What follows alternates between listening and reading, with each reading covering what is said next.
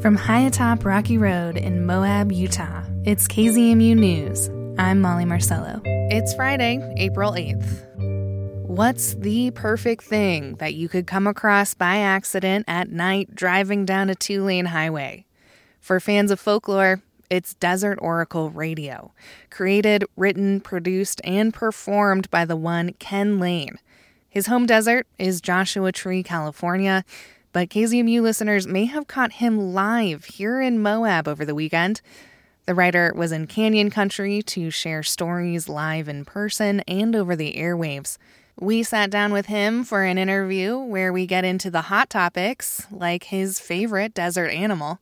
We'll air that whole thing sometime soon, but I thought today we'd hear an excerpt, because Lane is a longtime creative artist on this medium. So in advance of our Radio Play Festival tomorrow night and our upcoming Radiothon fundraiser, let's hear a few relevant thoughts from him on the subject. All right, tell me when we're going. Are we going? We're going. Oh, yeah, look at that. I'm looking right at the tracks. My name is Ken Lane, and I am the host of Desert Oracle Radio and the editor of the magazine of the same name. I want to ask you about your voice. You said you've been in radio since high school. How did you develop your current voice with Desert Oracle and your presence on the radio? When I first did radio, and this is really the first time I've done radio full time. Okay. I've done radio a little here and there over the years. I tried to have a DJ voice, an announcer voice. Right. And especially when you're a teenager, you need to adopt a voice because you don't really have one yet. Some people do. Some lucky people do. But when was this? In the mid-1990s, I ended up owning a radio station in the former Yugoslav Republic of Macedonia. And my partner and I, Samet, Albanian Muslim from North Macedonia, it's right there next to Kosovo, and I, in our great market research, decided that we would make it kind of a country station.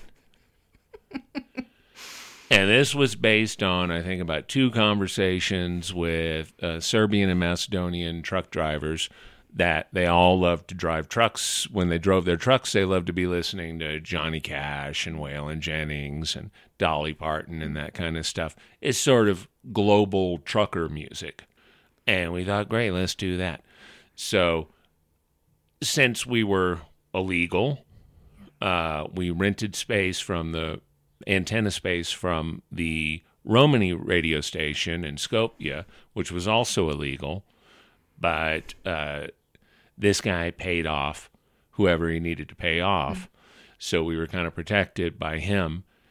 And I just sit in there by myself wondering, even if anyone's listening, and how many people are English speakers? Yeah. Certainly some, but that was not the primary second language for Yugoslavia. It was German. So you'd speak Serbian or Croat or Slovenian or whatever, and then you speak German after that because that was the cross-Europe language. Okay. And then after that, you might have Russian, or maybe have English. All the nerds spoke English because they got the bootleg sci-fi movies, Star Wars and Blade Runner and everything. And so sitting at the board in the middle of the night in this small capital town, I just started talking like I would be telling stories sitting around at a bar with friends. And I found it very comfortable.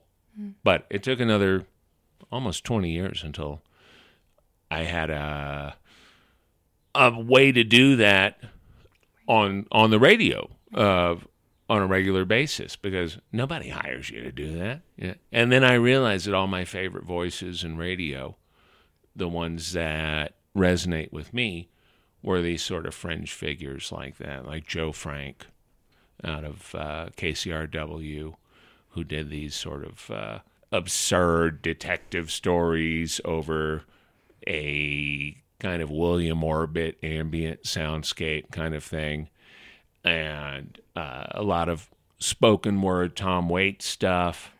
William S. Burroughs was doing these records in the 90s with people like Disposable Heroes of Hypocrisy and some other hip-hop producers. And I just love that stuff, that mix of a story over kind of a low-key but very evocative soundscape. So whether that's outside doing it at a campfire where you have crickets and the fire crackling and coyotes howling in the distance and people kind of murmuring and cracking open beers and whatever, that's a beautiful soundscape. And then in the studio, I try to create something like that mood. That I want it to be the perfect thing that you come across by accident, driving by yourself at 10 p.m., midnight, whatever, on a 2-lane in the middle of nowhere, and you start listening, and it starts to hypnotize you, and all of a sudden you think you're seeing stuff in the sky or strange things leaping across the road. It's probably just a jackrabbit, but maybe not.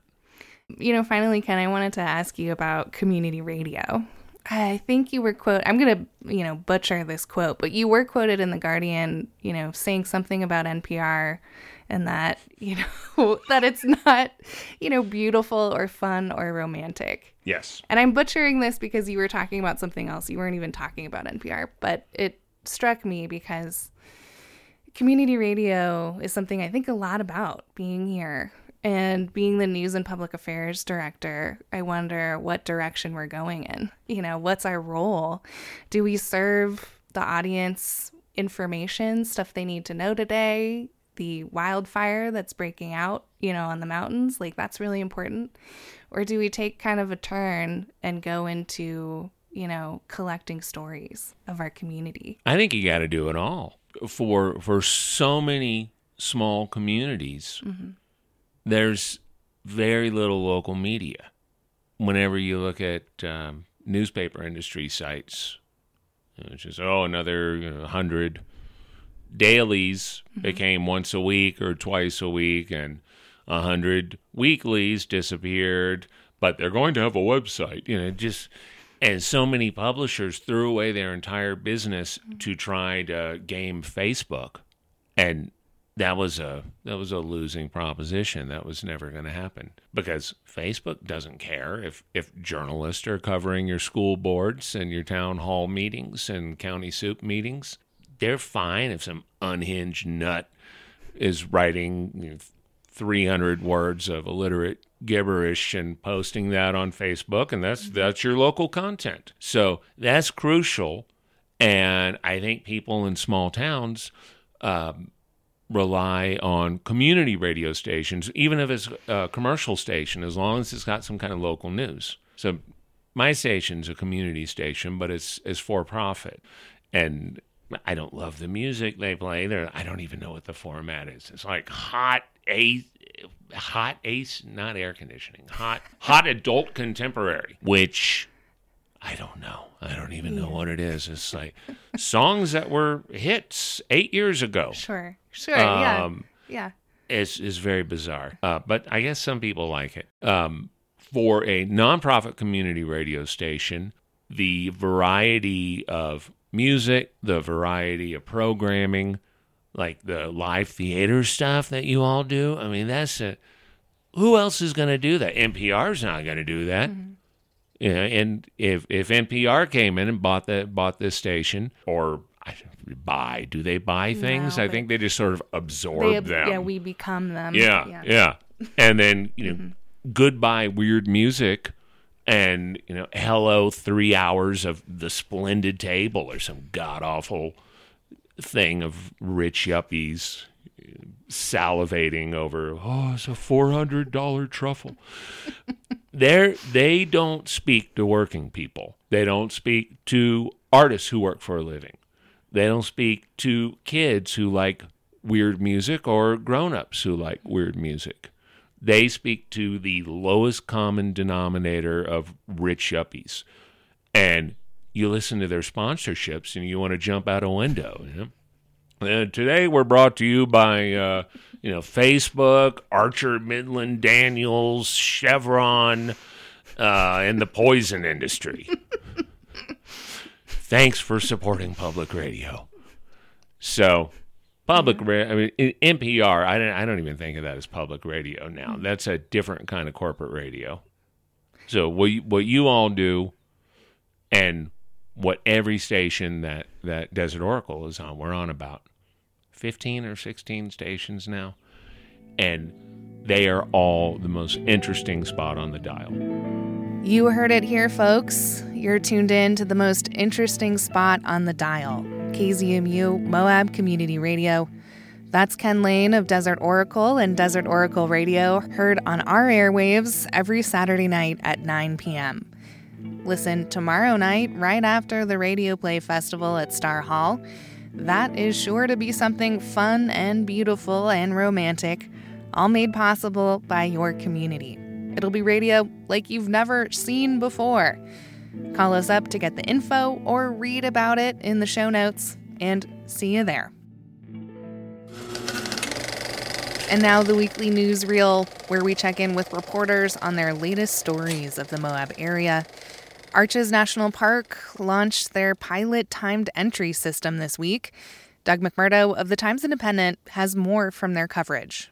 Well, we had reporter Sophia Fisher on the ground, so to speak, at the park as they launched the time entry reservation system. And one day does not a study make, but it looks like it got off to a really good start. Most of the people were very pleased with how quickly they got into the park, and most of them embraced the idea of making a reservation so it would guarantee that they could get in. So I would say that between the comments from the visiting public and people with the Park Service on duty that day, that it went remarkably well. And I think when you look back on it, you know, the Times-Independent and the Sun and the radio stations have all done a really good job getting the word out. But the Park Service, they went international with their campaign, and they really did a great job. Patty Trapp and her crew at Arches, they just did a great job getting the word out. It seemed like most of the people in line that day knew that they needed to have a reservation. So a few people got turned away because they didn't. But you know what? The park didn't have to close at 9 o'clock in the morning or 10 o'clock in the morning like it has been the case for the last couple of years. So that's good. Right. I'm recalling, I feel like there was an article in the Times-Independent not too long ago, this is before the timed entry system was implemented, that they had already had to close the gate at least once this season. They closed it a week earlier this year than they did in 2021, which was a record year for visitation, and they're closing earlier. In fact, I ran into Patty Trapp. We seem to be on the same city market schedule, so I saw her in the corn on the cob section, and we spoke a little bit like you do when you see people you know in the grocery store. And she said that they had to close, I believe, at 9:40 or 9:45, which was the earliest that they had to close in a while. But so far, they haven't had to do that. Things are going smoothly. Things are going smoothly. You know, for me, the proof in the pudding will be if congestion at the park eases. Does that necessarily mean that congestion in town is going to ease? Yeah. I think that, you know, the Highway 191 widening project really alleviated a lot of that, you know, between the north part of town and downtown. A lot of that was alleviated. But my hope is that congestion overall reduces. And we don't know yet, like you said, we don't know how it affects town yet. We don't know how it affects, you know, other areas. Maybe people are going to other places. Maybe they're going to Canyonlands or BLM. Right. Well, there's evidence that overcrowding at Arches benefited Canyonlands. I believe they had a couple 100,000 more visitors in 2021 than they did in 2020. So overall, I mean, if you're going to improve the park experience for tourism, I think that should be the ultimate goal. And in that regard, I think that they are certainly on the right track. Anything else to mention about this piece? The only thing I have to say is kind of anecdotal, and there's been a lot of questions out there on whether or not locals are subject to being, Sure. and we are. We don't get special privileges just for being local. So. We don't get that local pass. Yeah. I do know that if you are indigenous, you get entry to the park whenever. Right. There's a lot of news in the Times Independent this week. Where do you want to take us next? Well, I know that you already covered USU Moab ribbon cutting because I see your photo on the front page. Doug sneakily put my photo on the front page. Thank you. With Joe Kingsley, so you're in really Yeah. good company. Great. And we also have a photo that does a pretty accurate job depicting the size of the crowd that showed up. It was Yeah. really impressive. It was, I thought, Liana Etchberger, Vice President and Professor Liana Etchberger, did an outstanding job giving credit where credit is due and honoring the indigenous people who were here first, and all of the philanthropists, large and small, who chipped in, and it's a beautiful building too. Yeah. What did Really you good. think of it? It's I toured it when it was under construction. Okay. And the construction superintendent had a laptop that gave you like a 3D, this is what it's going to look like when we're done. Okay. And it was just gorgeous, right? Yeah. But it's all computer generated. Remarkably, it is very much like that presentation, that digital presentation. It's a good looking building. It really is. And I thought it was very nice that I felt like, throughout the events, Liana Etchberger and others were emphasizing that USU really wants this to be the community's building or feel at home at USU. Right, right. And, there's just so many benefits to a college campus. And expanding the campus, I know that a lot of parents of current and future Red Devils, they might be able to keep their kids home a few more years. Now, speaking of keeping your kids home a few more years, tell us what's going on with housing at Moab City. Oh, well, you're not going to believe this, but we have a housing issue in Grand County. And, I give the city council of Moab a lot of credit for thinking outside the box. First, they buy Walnut Lane, and they're struggling to get an 80-unit housing complex built there. And now they're trying to build into their development ordinances requirement that all developers in R3 and R4 of multifamily housing developments set aside 42.5% of the units for workforce housing. Bold move for local government. We're always saying government never does anything but taxes, but here's a chance. Here's an example of government, making, in my mind, bold moves to try to address a very serious problem.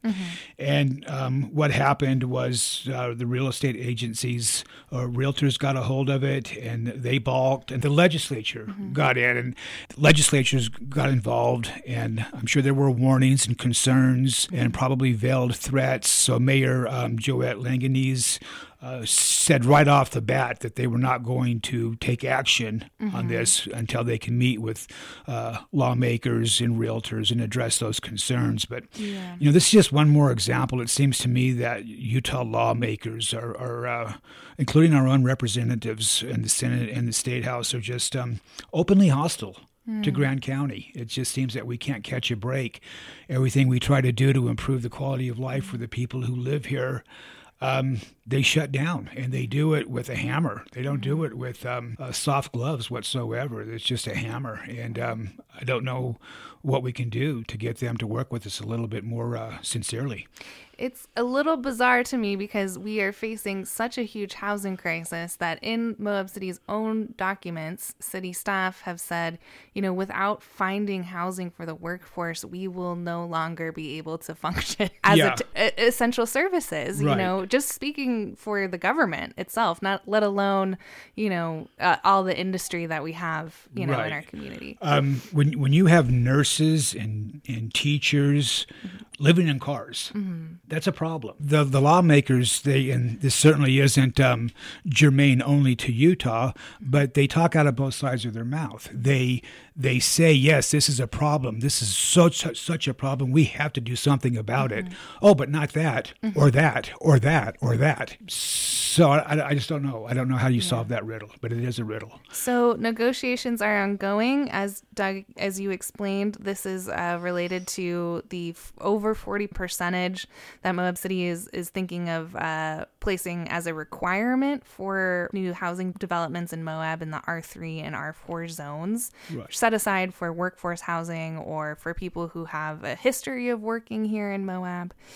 It sounds like they are up against a deadline. Yeah, and I think that's why there's so much frustration in town, and frustration is clearly the word to use. The Planning Commission met at their regular meeting, and in a 5-1 vote, with Becky Wells voted against it. They wanted to go with the 42.5%.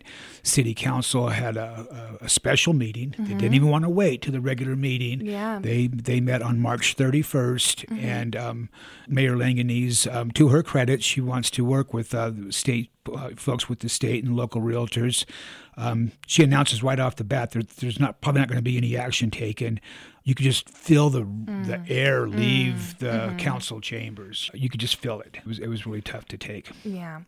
Anything else to mention about Ashley Bunton's piece in the TI this week? No, I would just encourage people, regardless of what their opinion on this is, and I appreciate all opinions, and I understand where people are coming from on both sides of this, but let the council know what your concerns are. Call the city and let them know, hey, I think you should do this. I don't think you should do this. Give them a clear picture of how the community feels about this, and I think that will help guide them as they go forth to do battle with lawmakers. Now, finally, Doug, do you want to take us inside the paper to the county commission? I do. I would like to introduce Josie Kovash as the latest Grand County Commissioner. She was appointed Tuesday night at the county's first in-person meeting in over 2 years to replace Gabe Wojtek, who was appointed to be the clerk auditor. Okay. So there was a lot of support for Josie. There was Bill Winfield and Dan Stenta also put their hats in. They didn't take Bill Winfield because he's already in a competitive race for the at-large seat, I believe it is. I'm not sure about Dan Stenta, why he wasn't picked, but Josie was given the nod in large part because she lost a razor thin election to the city council last year. So she's got popularity and respect in the community, and the commission is full again, and I wish her the best of luck. And I just want to point out that Sophia Fisher in her reporting says that Kovash's appointment makes Grand County's legislative body the majority female for the first time in history. First time in history, 4 women and 3 men. All right. Doug McMurdo, editor at the Times Independent. Subscription info and more stories can be found at moabtimes.com. A new incentive could attract more film projects to rural Utah. Maggie McGuire of the Moab Sun News has more from their coverage. So my partner and I, one of the things that we've really liked doing in the last, 4 or 5 years is finding very strange or independent movies that were filmed here in Moab in the 60s and 70s and 80s and 90s. Yeah. And watching those and trying to figure out where they were filmed, and they're awesome. Highly recommend. I have specific recommendations if you'd like to email me. Do you have a few gems on the top of your head? Space Hunter Adventures in the Forbidden Zone is a really good one with baby Molly Ringwald. She's 12. Also, Ernie from Ghostbusters is in it. It's a solidly good, weird sci-fi movie. Pretty shockingly high production values, and very funny. Where it's like Fisher Towers being Mars. You know, it's very satisfying and awesome. Nice. Another really great one, and I'm sure people who are listening, if you participated in filming these, reach out to me. I'm so fascinated. Another one that I love is called Nightmare at Noon, about a scientist who poisons the water and turns everyone into zombies. And that's filmed actually right here in town. There's a whole shootout sequence at Star Hall. It's really, really cool that this was kind of a smaller town, and a lot of people got very hands-on experience with a large industry. It's super cool. So you love movies. I love them. You love movies that were shot in Moab. So good. And we might have more in this region. Yes, we might have more in this region now, because the Utah State Legislature in this last legislative session reinstated film incentives. So yeah, film incentives are basically subsidies that are given to, in this case, film productions to sort of attract them to come to Utah and spend their money here. Previously, one of the challenges of film incentives, not only in Utah, but other places, is like, how do you structure it so that attracting these productions actually does have a positive impact? We've all seen cool programs that don't have the actual intended impact. And you really want to make sure that the money that you are hoping that those productions are going to bring into the state actually gets into the hands of who you intended it to. I think you kind of, landed on a big critique of these film incentives is some states are getting away from them entirely and other states are doubling down.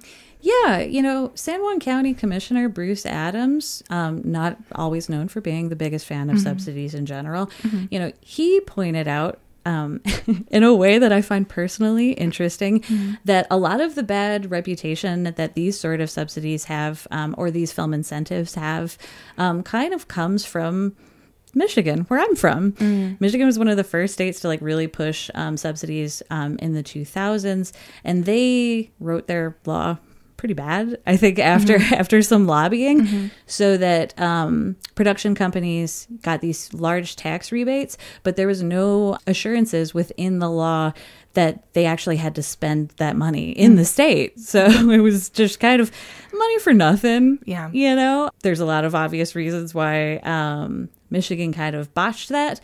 But I think what Bruce Adams and obviously the state legislators that passed this bill think is that they were able to think of a way to make sure and structure the bill to ensure that, again, they weren't just giving tax rebates for no reason, that this was going to funnel money not only into the state, but also like into parts of the state that need those dollars the most. So they've targeted, of course, smaller counties like us, Grand, San Juan, the Kanab area. Yeah. So right now, Utah's tax incentive is about a 20 to 25% tax rebate, but there is a cap on that of $8.3 million. So specific. So with this new piece of legislation that actually like raised that ceiling, but with the catch that 75% of the filming would have to be done in rural Utah. So I think that this is mostly to prevent, people flying in just to Salt Lake and filming in Park City, basically. Our reporter Rachel Fixon spoke to the Moab to Monument Valley Film Commissioner Biga Metzner. Shout out to Biga. Who really was pretty confident and bullish that, this was going to have a direct impact locally. So Biga, of course, talked to our state lawmakers, our local, elected officials about one project in particular, which is maybe Rachel mentioned in the piece as well. Sure, yeah. Kevin Costner. Yeah, so, Kevin Costner was really explicit about, with his experience in the film industry, how he thought that this would attract, new productions, and even included a reference to a potential project of his own that he intends to hopefully film in Utah. So that's, likely to move forward. This bill, though, these incentives do have a sunset. This is an experimental phase to see how this works in rural Utah, and if it does, help the economies in our local areas. I mean, Bruce Adams, I think it's really interesting that he decided to be so public about this, because he was pretty, to my recollection, pretty blunt that he was like, look, man, we need money. Like, some of these rural counties don't have quite the luck that Grand County has had to attract so many visitors. So, some of these places with the decline of, mining and sort of extractive industry, it's hard for them to find something to fall back on to sort of keep their economy going. And of course, San Juan County does stand to, have a lot of filming there because the scenery, like Grand, Monument Valley. Yeah, like I say, San Juan County is our interesting conjoined twin here in Grand County. And, I say share the wealth. I'm hoping that, yes, we will see, some Monument Valley and some interesting scenery from there. Maggie, as a movie fan, as the, publisher of the paper, anything else to say about this piece in the Moab Sun News? Again, if you were involved in filming any weird movies here in Moab, reach out to me at the Sun. And I know you wanted to, before you go, shout out to some Grand County students or some Grand County, programs that have recently won things? Absolutely. At the paper, we really try to make sure that we're giving cred to all of the awesome local youth that's around. But I wanted to take this moment just to be like, Grand County high school students have been too awesome for our paper. We could not fit in all of the awesomeness. At Grand County High School, we do have a piece about the Sterling Scholars who excel at a specific discipline or subject and also do a whole leadership thing. They're amazing. Quiz Bowl, crushing it. Debate team, amazing. Wow. So, all of the sports teams are really rad. Wow. And like I say, just killing it to an extent that we cannot quite catch up with at the newspaper. I highly recommend that everyone, if you're hanging around with an awesome high school student, ask them about it because they're doing really cool things. Okay, so there's so much going on that the paper can't, do a note about every single one. Couldn't fit it in. But there is, of course, coverage in the Moab Sun News. Anything to mention there? Yeah, one of the Sterling Scholar winners from Grand County, Tanyan Griffith, way to go, actually sent us a really nice write-up of her experience, working really hard with the other students from her area. And, reading her piece is really nice because it gives you a little bit of insight into how hard these kids work. I really think that, like I say, not being a parent myself, I still really enjoy reading about the cool kids who are around here. Maggie McGuire, editor at the Moab Sun News. Subscription info and more stories can be found at moabsunnews.com. That's it for the weekly newsreel, where we check in with reporters on their latest stories of the Moab area. You can find the pieces that were mentioned today in the show notes at our website, kzmu.org, or wherever you listen to the KZMU News podcast. As always, thanks for tuning in and supporting KZMU, Community Powered Radio.